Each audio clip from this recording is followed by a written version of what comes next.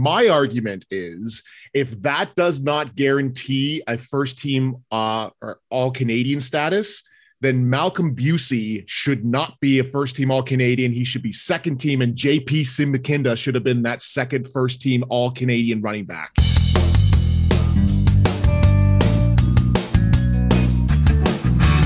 Hello and welcome to At the 55, your home for OUA football. My friends, the time has come. The day is here. The OUA and the U Sports season has come to a close, and it could not have closed on a better note with a absolutely fantastic Vanier Cup that we were all tuned into yesterday, myself being live, and I'm so excited to talk about that experience because, well, if you've been listening to our pods the last few weeks, I've been very unsettled about just how Western has packed that place, and shout out to the Saskatchewan and Quebec City communities for coming out, and it was an awesome time, and to Western for putting on a show. We have so many things we need to get to before we can even get to that game, but let's start off, as we always do, with a few just opening thoughts off the jump. Nate, how was your Vanier Cup watching experience? It was fantastic. I'm hungover this morning, and it's not like, King West Ossington hungover. I'm hungover from a great season of football, man. And it's, I just feel bad that it's over, you know what I mean? But it's shedding a tear because I'm happy that it happened. And, I feel like yesterday was such a great culmination of the season in general. And, I'm sure, as you guys will agree, I think production value and really the football and the product that was on display, I think was fantastic for, what we want out of U Sports and the competition. And I think, when you have a game like this on a Saturday with other college football games, and those are on the background, but I was really gravitated to this game because for me it was 10 out of 10 in terms of spectacle and what it means and the actual excitingness of the game that we got. I couldn't ask for better. King West Ossington. I know my guy was a Liberty Village man. Okay, you're cooler than I thought you were, Nate. You keep surprising me time after time. Tom, how was your experience watching this unbelievable 2022 Vanier Cup? It was just great. I think Nate hit it on the head there. Like, even just as a fan of football, this was an incredibly enjoyable game to watch. There was back and forth going out between it. There was emotions riding in the game. Came down to a couple of key plays near the end of the fourth quarter with just a few seconds left for Saskatchewan. Like, it was just a fantastic game to watch and be a part of. Like, naturally, I think anybody who's just a football fan in general, whether that's American or Canadian, you just love to see a good quality game. And that's exactly what this was. I loved every second of it. And of course, if you follow U Sports and OUA football solely through tuning into our broadcast and you don't actually watch the games or have any social media, for one, God bless you. Secondly, Laval are our 2022 Vanier Cup champions. And we'll get into the game, but we need to start, and me in particular, with, we need to go back a little bit before we go forward, because the MVP of this game was one Kevin Mittal, the wide receiver standout for the Laval Rouge et Or, who's also our Hec Crichton Award winner, which means he's the best football player in all of Canada. Going back into the Wayback Machine, or the not so Wayback Machine, to when we were setting up our Vanier Cup, I mistakenly, I'm a narrative guy, right? I'm all about the stories, and obviously we had a tremendous quarterback battle in this game in Nius and Desjardins, and I think just that kind of overwhelmed me in neglecting to mention Kevin Mittal's name as the actual RCQ MVP, and as a result, Quebec's Hec Crichton nominee, when we were kind of talking about all things Hec Crichton leading into the Vanier. So once again, my apologies to the fine folks of Quebec, to Kevin Mittal. Obviously, he doesn't need validation from anyone, particularly on an OUA broadcast, to validate the tremendous work that he's done all year long. But let's start there, though, because we obviously do have our Hec Crichton Award winner in Kevin Mittal, number 8 for the Rouge et Or. Also, as I said, the Vanier Cup MVP, not only producing in the receiving game as he did all year long, but also with the Derrick Henry-esque, gets the wildcat sort of formation, direct snap, runs up to the line, and then just boop, back of the end zone to his man for 6. As well as 142 yards in the air, or receiving, I should say. But let's talk about this, because Tom, you and I were talking a little bit before we started recording, because in addition to the Hec Crichton and the other sort of major U Sports winners, we had the All-Canadian noms, or All-Canadian awards given out for the best of the best at the first and second team for all positions, and then our special teams awards as well. And I have a little game based on the U Sports All-Canadians that I want to get to momentarily. So we'll get to there in a second. But what stood out to you the most, Tom, when the All-Canadians were released? There's a lot of folks from the Canada West that kind of brought this to my attention. I wholeheartedly agree.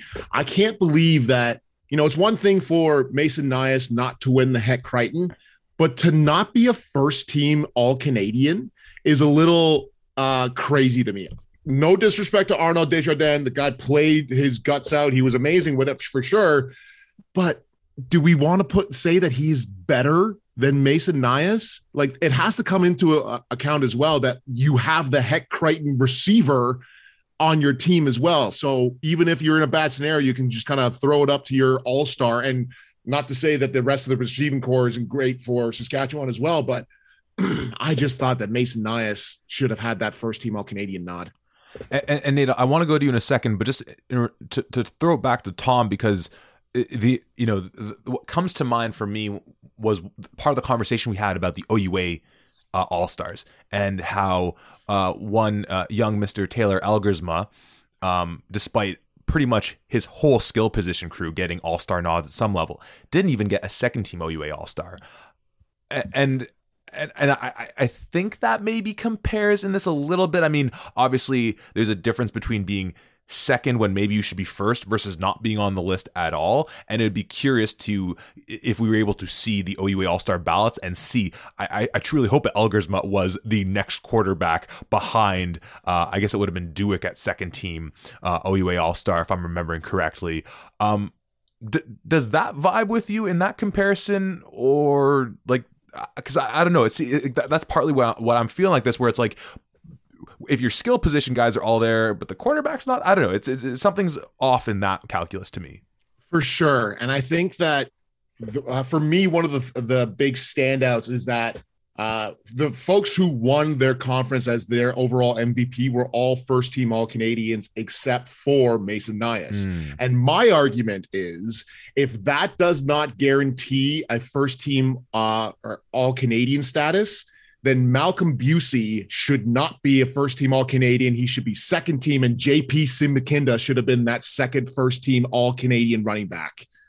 I love this take from you, Tom. I love this energy. I can't get anything to fuel my Sunday morning more than that from you. Nate, what did you think about the All-Canadian list that came out towards the end of this past week?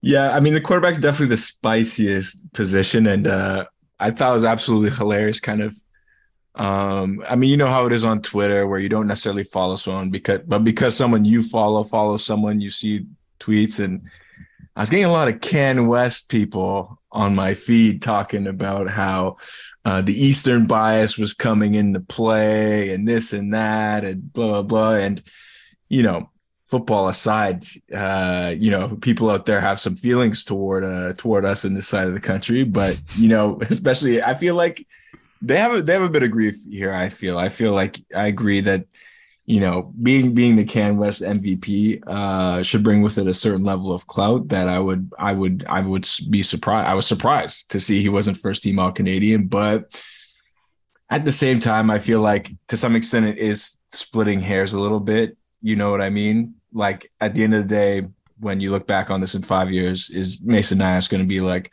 God damn it, I should have been first team? Like, at the end of the day, no, they're both All-Canadians. It could have been either way for me. Being an MVP holds some weight for me, but I guess to some voters, that's not the case. Doesn't bother me too much. Yeah, listen, for the OUA or the MVP talk, the All-Canadian talk, the players themselves, for the most part, don't care. It's us as the media that care and want to stir the pot with some stuff here. 100%. But, Nate, you brought up perhaps an Eastern bias, maybe an OUA bias. My take on that is specifically as someone from Toronto, not the GTA, but Toronto. Y'all hate us because you ain't us.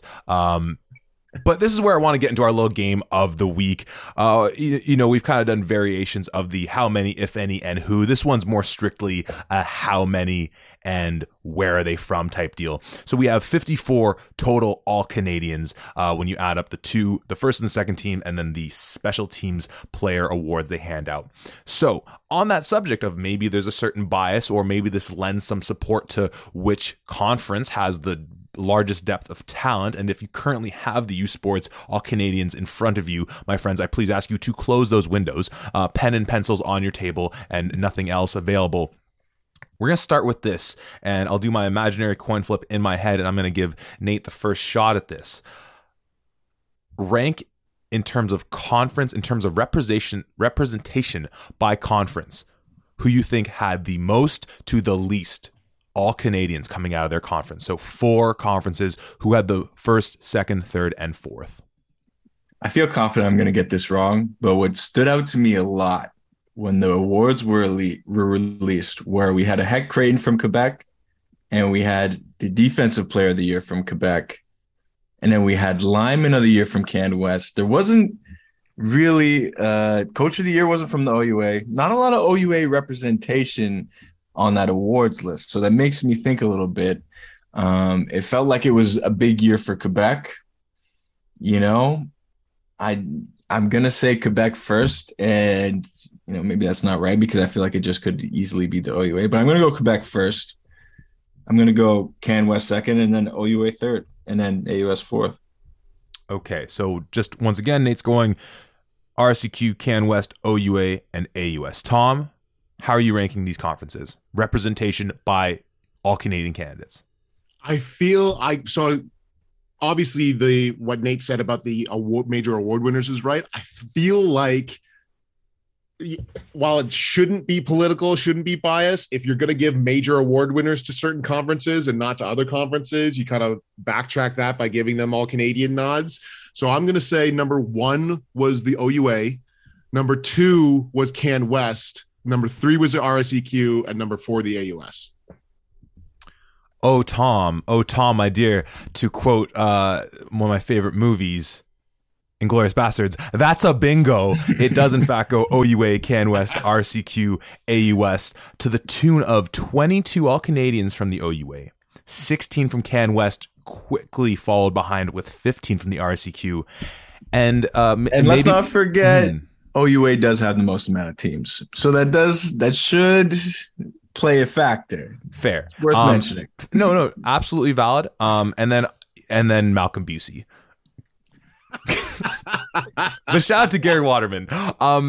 So okay, 22 all Canadians from the OUA. Let's go into part 2 of this. Am I going to give you a hint as to? Let me see. How do we want to do this? Okay, so we have 22 All-Canadians from the OUA. I want you both to take a guess at how many OUA teams represent or make up those 7 or those 22 teams there. I'll give Tom first shot at this here. How many OUA teams comprise those 22 All-Canadians? Well, like I said on the previous podcast, I do the best work when I can talk things out loud. So obviously we're going to have some representation from Western and from Queens. I'm thinking that Ottawa, I'm going to say we had 5 different teams. And you know what? I like where you were going at with this as well. So you said Western, Queens, Ottawa. Name the 2 other teams you think made the list then. Let's push us to that level. So the other 2 teams that I think were on there were Laurier. I think they had somebody. And I think it was I'm going to say I can't even think of the names right now. I'm going to say Windsor. Okay, so I'm going with Windsor there. Okay. Nate, how many OUA teams do you think were represented in the 22 All-Canadians, and can you name those teams you think made it? Let's just start. I'll just start with saying it. I know Queens is in. I know Western's in. I know Ottawa's in. I know Laurier's in. I know York is in. Yeah. Shit. York is in. The six for me is I can't remember if Mastro Giuseppe made it in there at punter. So that's where I'm at. But is your sixth? So you're saying six though, because you've named 5 teams, and you're thinking it's 6. I'm going until I stop. My apologies. I'm still racking my brain here. But I think 6. I'm trying. Yeah, let's go with 6. And who? So are you gonna say U of T? And I think it was Giuseppe. Yeah. Okay, so we'll go with U of T and Giuseppe. Okay. Well, Nate, you were correct in it being 6 teams. The teams represented, though, however, were Western, Queens, Ottawa, York, Laurier.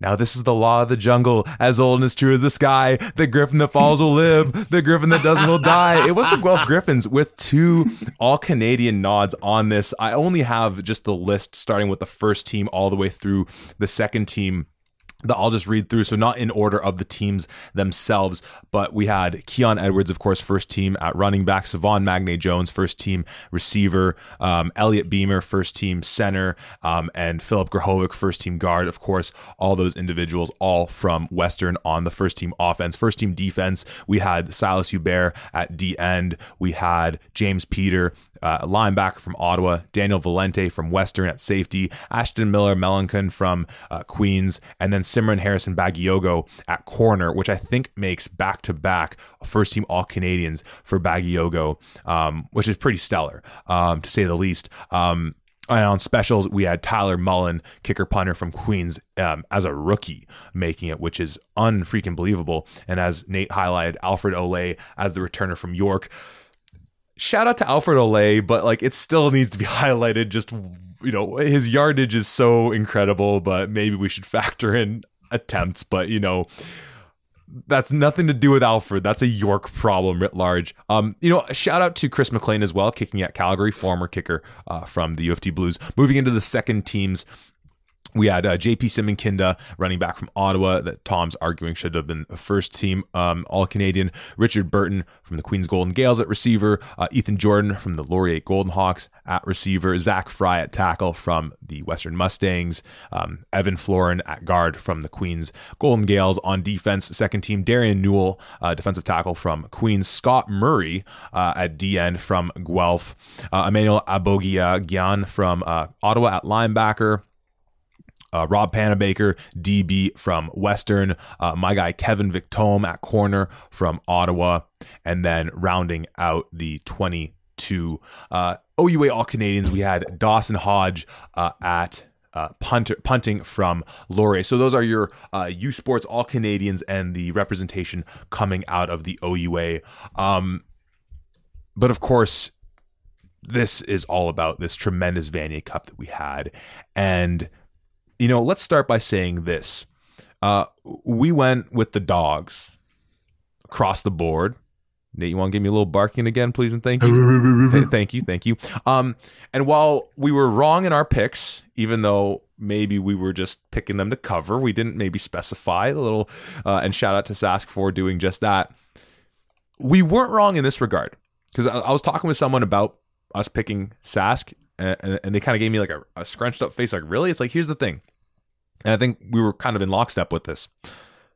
Based on like what we'd seen, and obviously we're OUA guys and we didn't dive into the tape of a full season of RCQ or Can West football, but these seemed like evenly matched teams. And it seemed like it had all the makings for a perfectly fair fight. And if it's a fair fight and they're evenly matched teams, that means anyone can win. And we decided to roll with the narrative coming out of Saskatchewan. Nate, you shout out, sort of Mason Niu's kind of like the last hurrah, didn't win it last year, didn't win a heck, all these things. And when we look at the production from these teams, obviously both teams showed out in their semifinal matchups just how effective they can run the ball if need be. But let's just start with the quarterbacks, and I'll pass to you, Nate, as our resident quarterback.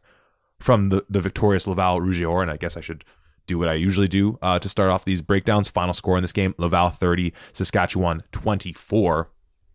Arnaud Desjardins, quarterback for the Laval Rouge et Or, 27 of 36, 397 yards.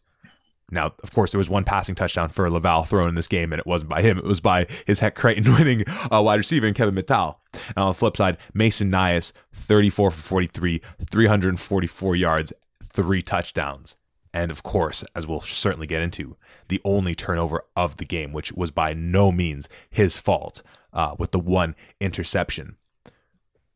Nate, I'll pass it to you. We obviously talked about how it's been a while, not too long, but it's been a while since we've had quarterbacks playing in the OUA with this type of production. And I can't think off the top of my head, maybe it was a Trey Ford, Chris Merchant matchup from a few years back where we saw just 2 QBs dueling it out to this extent.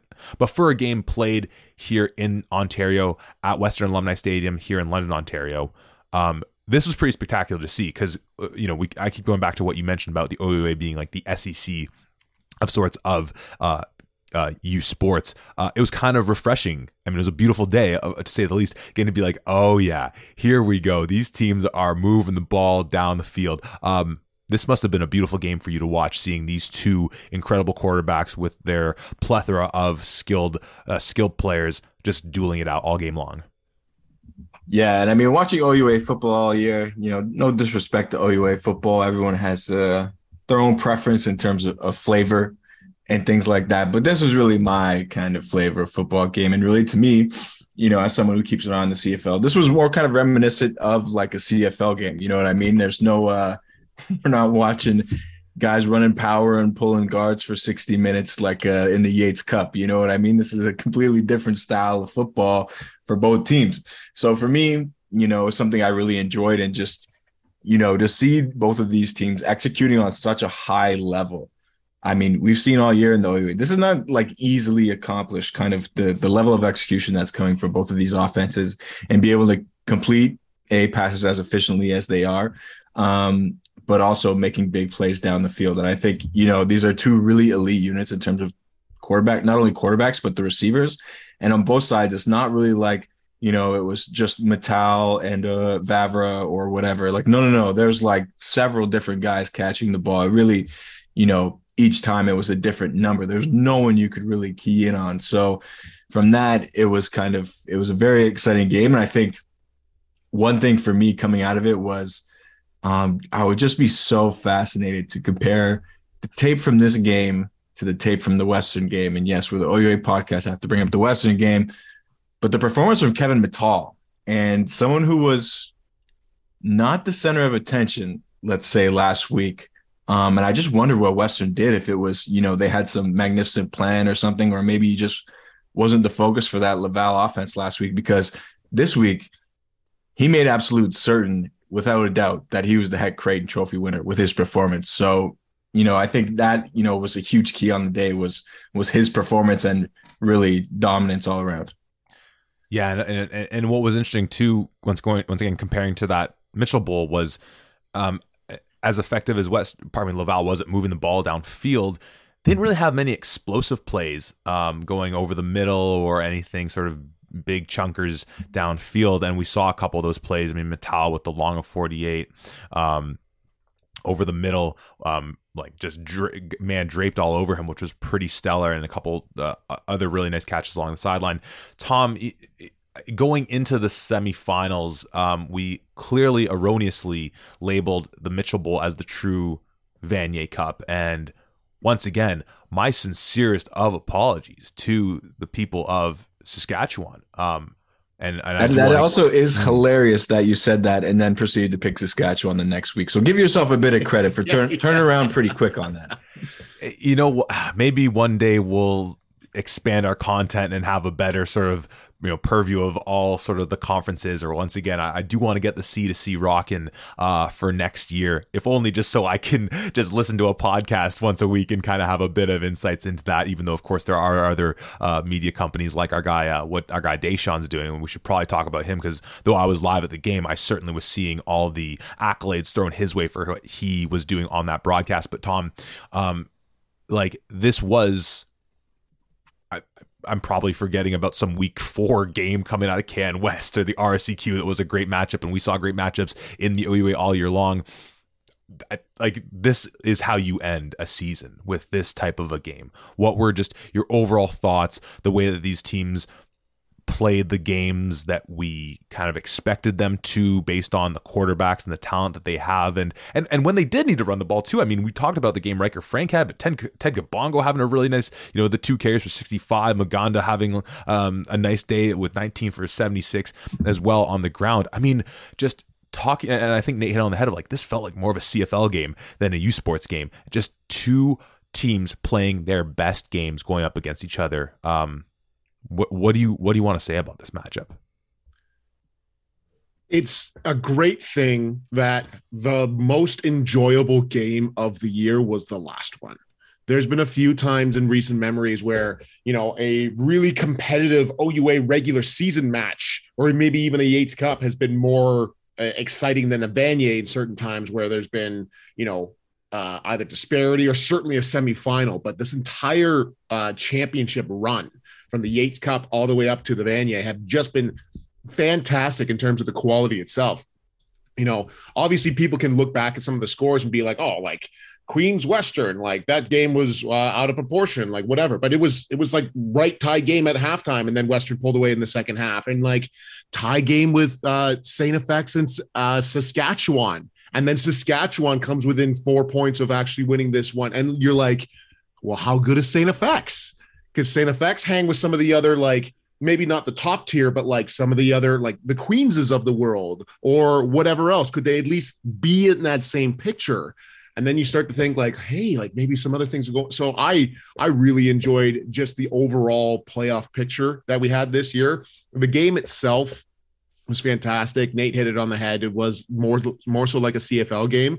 I was surprised from Saskatchewan to see how committed they were to try to get Riker Frank going. And he did rip off a big 44-yard run, which was electric. He was able to convert a 3rd down, which was amazing to help sustain a drive that they really need to score some points on. But like you can see 12 attempts, which isn't crazy by any means, 65 yards total. But you have to remember that 44-yard gain that he had. Other than that, you have 11 attempts for 21 yards.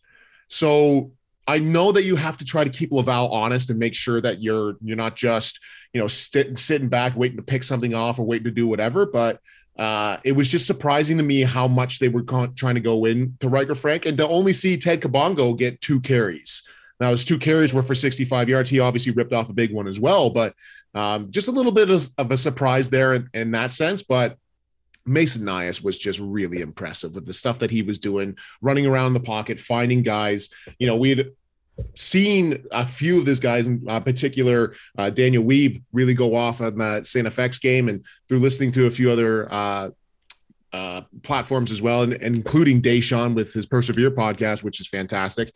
I heard that, Daniel Perry was supposed to be one of his favorite guys as well on that Saskatchewan offense. And then to see a guy like Rhett Varva go off and was one of the fastest dudes on the field with a huge punt return and everything that he was doing. It was just overall incredibly exciting. And I love the game.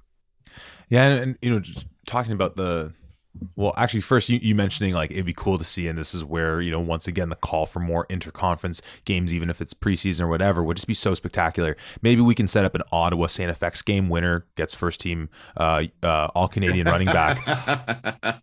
And just as the comparisons of these teams as far as what they did in this game are run so deep. I mean, total offense Laval 506, Saskatchewan 469. Time of possession, Laval 29-46, Saskatchewan 30-14. And like we said, just 1 turnover on the game, but it was clearly the most monumental play. And Nate, when looking at, I'm curious. I have a question. Yeah. Can I ask a question? Please. Yeah. Was that turnover the game for you guys? Well, not in the moment. No, because there was so much time left. I think it was only 7-point score. Laval got the 3, and then there was still a lot of time left. Looking back on it, though, I think it's like, wow, they were within the 15. Great chance. It hits the receiver in the hands. I'll let Tom answer that, but I do want to kind of get a bit of your take on it, because frankly, like whether that was the game or not, it wasn't the only time we were seeing some of these Saskatchewan receivers, as great as they performed on the whole, have to make a few circus catches, which was entertaining, but like, hey man, like just bring that thing on the first go. I guess I'll let Tom speak on Nate's question, but then Nate, I want you to kind of talk about what must have been as a quarterback watching this game, be like, just, hey, if for the sort of layman fans watching it, being like, wow, look at all these circus catches, but it's like, man, just reel those in, because after a while, if you have too many of those bobbled catches, it's you'd think a law of numbers. After a certain point, it's not going to work out for you, and it clearly didn't in that. But Tom, to Nate's question, like, did you feel like that was the ball game, or do you sort of see it the way I did, where looking back, it's like, clearly at the moment it wasn't, but in hindsight, that was just a blown opportunity, which, to quote the great Tim McAuliffe, nobody lost, we just ran out of time. Oh, I love the Tim McAuliffe quotes in there. Well done, Mr. Bader Shamai. In terms of that question, in this case, I have actual proof from our text conversations saying that directly after that interception is done, I said, I think that's game. To which one of our other folks who is in that conversation and is not on this podcast decided to refute me a little bit, but ended up coming out right. Just with the style of the play here, if either one of these teams failed to score on an ensuing score from another team, it was just like two heavyweights. And if you didn't get another haymaker one after the other, you were just going to fall behind. And that's kind of exactly what happened here. I think that play, obviously hindsight's 2020, whatever, but that play, it maybe not have won them, but it certainly would have kept them into the game. And not to say that they were out of it, but like now suddenly Laval is the one having to put together the last minute drive and try to focus going forward from there. Because right after that, Laval took the ball over and they were just running the ball, trying to, eat up as much clock as they possibly could. So if they get that touchdown, we potentially have a little bit more of scoring throughout the rest of the fourth quarter as well. But yes, I think that was game. Well, Nate, I would love for you to then, pardon me, answer your own question in that regard, but then also kind of to sort of where I was, leading with it as well. Like, what did you make seeing so many of these bobbled catches, as spectacular as they were, and just with that thought maybe of like, this is cool, but man, oh man, are you pushing your luck?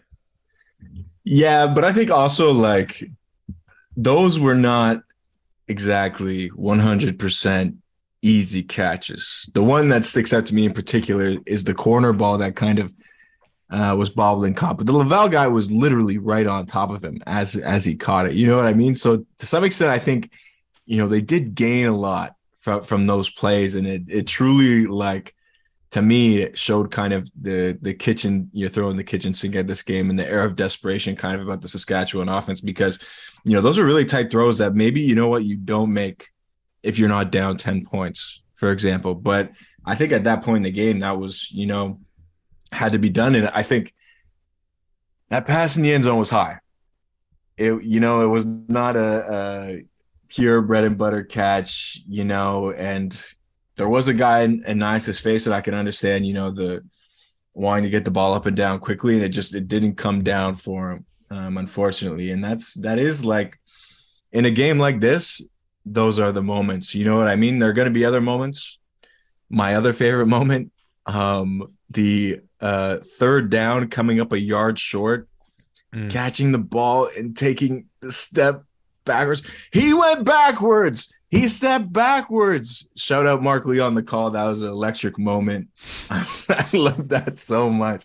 But it was like, oh man. I mean, that's what makes it a great game, is those moments where you're on the edge of your seat and it can go either way. And you know what? At the end of the day, Laval was a team that was, finished all their drives basically. It was either a touchdown or 5 field goals they kicked. You know what I mean? They didn't have a pick in the end zone. The margin of victory is 6 points. I don't know what else you could say. So, well, let's look at this then, because going into that fourth, we have a 20-17 game for Laval, and like tie game at the half. Like, what more do you want? Once again, like, I don't know how we can frame it with any more superlatives, just how spectacular this game was. Like, I would, in a heartbeat, like, just go back in time and just watch it again from the start. I mean, obviously we can't, I assume it's archived somewhere with the CBC covering it and everything like that. But so Laval by 3 going to the fourth, and they're in the midst of the drive that culminates in the Kevin Mittal doing his best Derrick Henry impression, getting that touchdown. And at that point, 13:04 left in the game and plenty of time for a 10-point score. And I thought it was so impressive by Sask right after that, because you talk about, I don't know. I mean, if there's one thing we can say about Laval, they're not short on swagger and confidence. And if there's no one, if no one else ever believed in them, they certainly believe in themselves. And then for Mason to lead this drive where they start at their own 18 and get it down to Laval's 6, leading to that interception. And I take, every word you say as gospel in terms of how those balls were thrown and everything like that. But what to me ultimately is just so impressive, and Tom, I'll pass this back to you, is that you have this Kevin Mittal wildcat formation, touchdown pass, 10-point lead. Mason leads this drive being like, we're not phased. Like you talk about the idea of the haymakers going back to back. It was kind of like a staring contest. Who's going to blink first? And honestly, neither one did in my eyes. Once again, we just ran out of time. Leads this drive down. Then they're able to stop Laval on the next drive. Then they get the ball back. They go score a touchdown. And then they keep them to the field. Like, how impressed were you with just Saskatchewan? We talked about this coming out of the semis, how both of these teams, though perhaps Laval's slightly more impressive in overcoming Western, both these teams did come back in those games. And for Sask and sitting on the sideline nearest to their bench, like at no point did you get a sense that like the game was not over until those clocks hit zeros, until Laval was in their victory formation with Desjardins kneeling the clock out. Yeah, and I think that comes back to experience, right? Certainly Mason Nyhus, fifth-year quarterback, but he's been in those scenarios before. Last year, having to come back against Montreal and leading that game-winning drive to go to the Vanier Cup. Like, when you have not only players, but coaches, if you're on the sidelines as a player and you're like, oh, wow, like it's Laval in the Vanier Cup and we're down 10 points, but you see your head coach and he is calm, cool, collected, no sense of worry.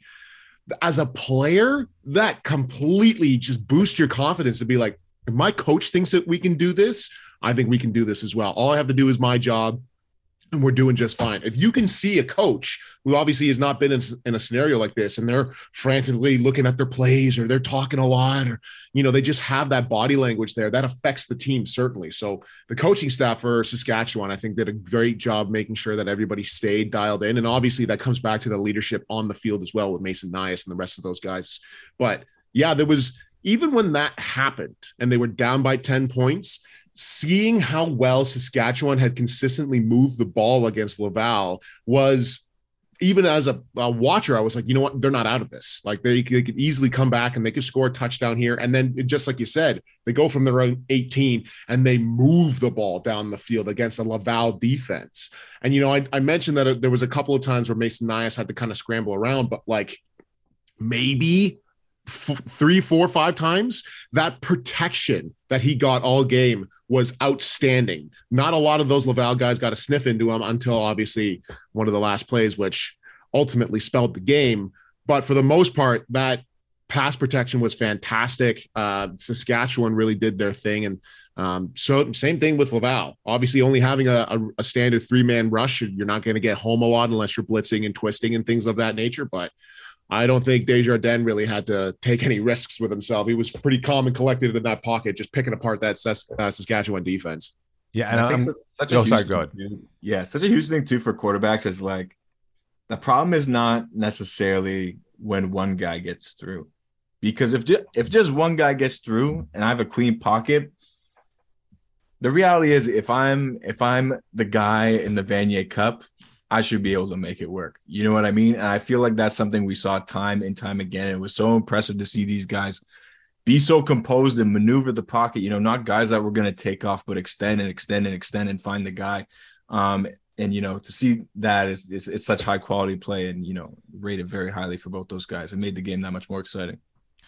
Yeah, and I'm happy, Tom, you brought up Laval as far as the clean pocket they are providing for Desjardins, because while you're right, if you're just bringing a 3-man rush, that's not always going to, put that QB under fire per se. But as we talked about, as you had highlighted how effectively Montreal, and obviously seeing them get the stand-up defensive player of the year award to one of their dudes.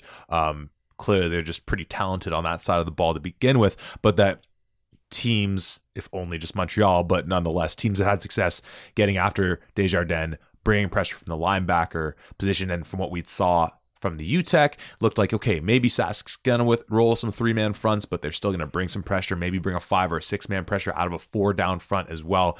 But across the board, they really picked up really well. And whether it was just hoping for that comeback or that opportunity for Nias to have a shot at the end zone, a true shot at the end zone down the stretch, or just as a former offensive lineman, but on what looked like just a 4-man rush with a pretty simple field end tackle twist, getting that pressure at the end, I was like, dog, man, Huskies, you were so good all game long on that pro. Can I ask, like, you guys as linemen, because Saskatchewan was in a situation for a while there coming out of that 10-point deficit where, they weren't running the ball anymore. So when you're dropping back for like an entire quarter straight, how much do you think like fatigue would have played into kind of, that leakage, let's say, on the last drive? There's a certain level of certainly, hey, the defense knows that you're passing and they're going to come and whatever else, but also like, that you're passing and that there's going to be stunts, there's going to be blitzes. If I'm, confident in the Saskatchewan coaching staff, that offensive line was drilled with every single kind of pass rush scenario. For sure, linebacker blitzes, twists if they were there, probably 7-man up potential pressure, 50 fronts, everything. They would have gone through every kind of scenario. And ultimately, it came down to, obviously, the defense for Laval was fantastic. You're in a Vanier Cup for a reason, but it was like Zach said, that's a pretty basic twist, a kind of combination to block. Certainly, it's the fourth quarter. It's one of the last plays of the game. You've gone through like 70 or so plays, so there's definitely some fatigue in there. But man, if there's ever a time to lay out and do whatever you can, it's with 30 seconds left in the Vanier Cup. And no doubt at that point, I'd have to imagine that like adrenaline is greater than fatigue. I mean, going back to maybe not our first matchup, Tom, but the 2014 Yates that you were victorious in, I slid into center after Matt Nesbitt, that is, had a high ankle sprain. And towards the end of the game, I ended up partially separating my left shoulder, but I think I had 3 drives left in me, and I didn't really realize how bad it was till we're in the locker room. And my good friend and someone I know very well, Tom, and Steve Mernumwe, literally had to take my shoulder pads with me because I couldn't raise my arm over, like, not even to 90 degrees or just sort of parallel to the ground. But I somehow made it through 3 drives. So, it's disappointing, but I think in that situation, you just tip your cap to the defense in making the play. Yeah, you get to pin your ears back and just say, hey, we're going after the quarterback. And that's why, to any defensive players who like to celebrate in crossover drills, especially if you're not in pads, when it's just, hey, we're doing passing downs, it's like, settle down. I like how that made its way in there. Yeah. Hey, some unburied. Is it related? I mean, I guess, but yeah, hanging in there by a thread. No shade at defensive linemen. Linebackers suck for sure, but D linemen, I got love for. I know we're slightly up against time because I know some of us are interested in the Canada, talk a little real football coming up with the World Cup action. So I'll just pass it back to both of you for any last thoughts on this game and sort of any final thoughts on what was a great U Sports season. And we talk so much about different types of bias coming up in these awards and things. And Nate, you kind of highlighted this. There is a bias that us as humans are very privy to, that doesn't matter how good or bad the show is. If it ends on a high or a low note, that's how we're going to remember it. And this was, as if we've yet to make this clear, this was as high a note as you could end the U Sports season on. And I'll say as well, once again, I kind of set this up. Shout out to the fans that came out from the 2 respective fan bases, and it was just overall a great show put on by Western. And just being there, I can only imagine what that would have been like had the Purple Ponies made it. I did hear a kind individual who saw me wearing this lovely Vanier Cup sweater I'm donning today when I was at Home Depot this morning, saying apparently Western put a bid in to get it back for 2025, which would be amazing. So once again, despite my trepidation of thinking that place wouldn't be rocking, it was rocking and it was awesome. So Nate, I'll go to you. Final thoughts on just the game itself, or as we move into the off season, and what excitement you might have for what's next to come. You know, as a man who studied a little bit of business in my day, I feel confident saying that this is a great product. And, you know, it's beating a dead horse. We all say it, you know, every week on this podcast. I see it on Twitter so often, but, you know, got to give the product a bit more credit, whether it's CFL or U Sports. This is great football.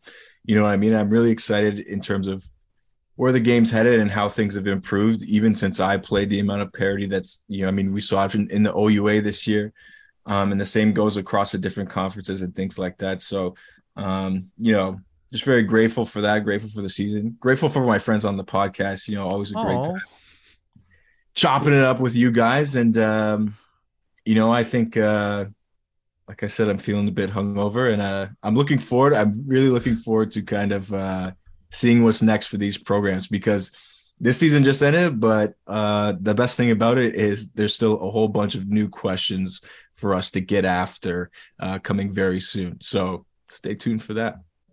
I think coming off American Thanksgiving, that theme of gratitude is a lovely way to sort of take your final thoughts on that. Tom, I mean, Nate's got me near tearing up from that, and you being just the big old teddy bear you are, I got to go grab some tissues before I even think about what you're going to say. But sort of final thoughts on the Vanier and on the fantastic 2022 football season we received. Yeah, the one thing that I did want to kind of go over, especially being at home and watching the game, CBC Sports did a phenomenal job covering the Vanier Cup. Multiple camera angles, certain cameras who were just focused in on Kevin Mittal. So it wasn't like he made a catch and you just saw the tail end of it. They showed his entire route, how he was going up against Saskatchewan defenders and the unbelievable catches that he was making on both sides of the ball, which was, as a football nut, chef's kiss. I loved seeing that. The coverage that they had, obviously Mark Lee and Deshaun did a great job in calling the game as well. So from a production standpoint, I was so appreciative of the quality that we saw here. And hopefully that means that CBC can be a little bit more involved in some of our games as well. Ideally doing like the ultimate goal is obviously to get back to where the score was with the University Rush and the one highlighted game per week at the very least. But we'll see what we can get. For right now, very thankful for that. The season itself was just outstanding. Being able to cover Canadian university football has been a bit of a dream of mine. So really can't thank you guys enough for having me on the pod this year. And I cannot wait to continue doing some stuff with you guys in the off season. I can tell all of our listeners that there's absolutely going to be some off season content here, and to definitely stay tuned if you want to see a little bit more Canadian university football, even though there's no season going on. Great last words. Nate, did you have anything left you wanted to jump in with there? Just going off Tom, man, follow your dreams, kids, because they do come true. They do come true. Because your turn, Zach. It's your turn, Zach. Because here the three of us are sitting on a Zoom meeting, chopping it up on an OUA podcast. Our dreams have literally come true. I had nothing to say that both of you didn't cover. Gratitude and thankfulness are very much just pouring through all my thoughts. Thankful and grateful to both of you for where we've been able to take this brand from a little podcast I started with Eddie Meredith 5 OUA seasons ago. Picked up with our friend Dakota Vaughn, taken to a next level, and just taken to another level with the additions of both of you over the last 2 seasons. Nate and Tom, such a pleasure having you on this year. Absolutely keep your eyes peeled for some off-season content. We probably will take a short break to just sort of figure out what our off-season schedule will look like and what that content is going to be, to all the people that follow our content on Twitter, on Instagram, on the podcast, all that stuff. My immense and deepest thanks to you all for the support, and I'm happy that we can provide a product that you enjoy and that keeps you informed on everything happening in the OUA, and to the best that we have been able to do around youth sports. And as we kind of said, that's something I hope we can grow moving into next year. We kind of tried our hand at the C2C content this year, and I think we can have a better shot at that next year, and so many more things. So from me and from everyone at the 55, thank you all. Tom, Nate, thank you both so much. So I can't say when we'll be speaking to you next, but keep your eyes and ears peeled, because we'll be talking to you then at the 55.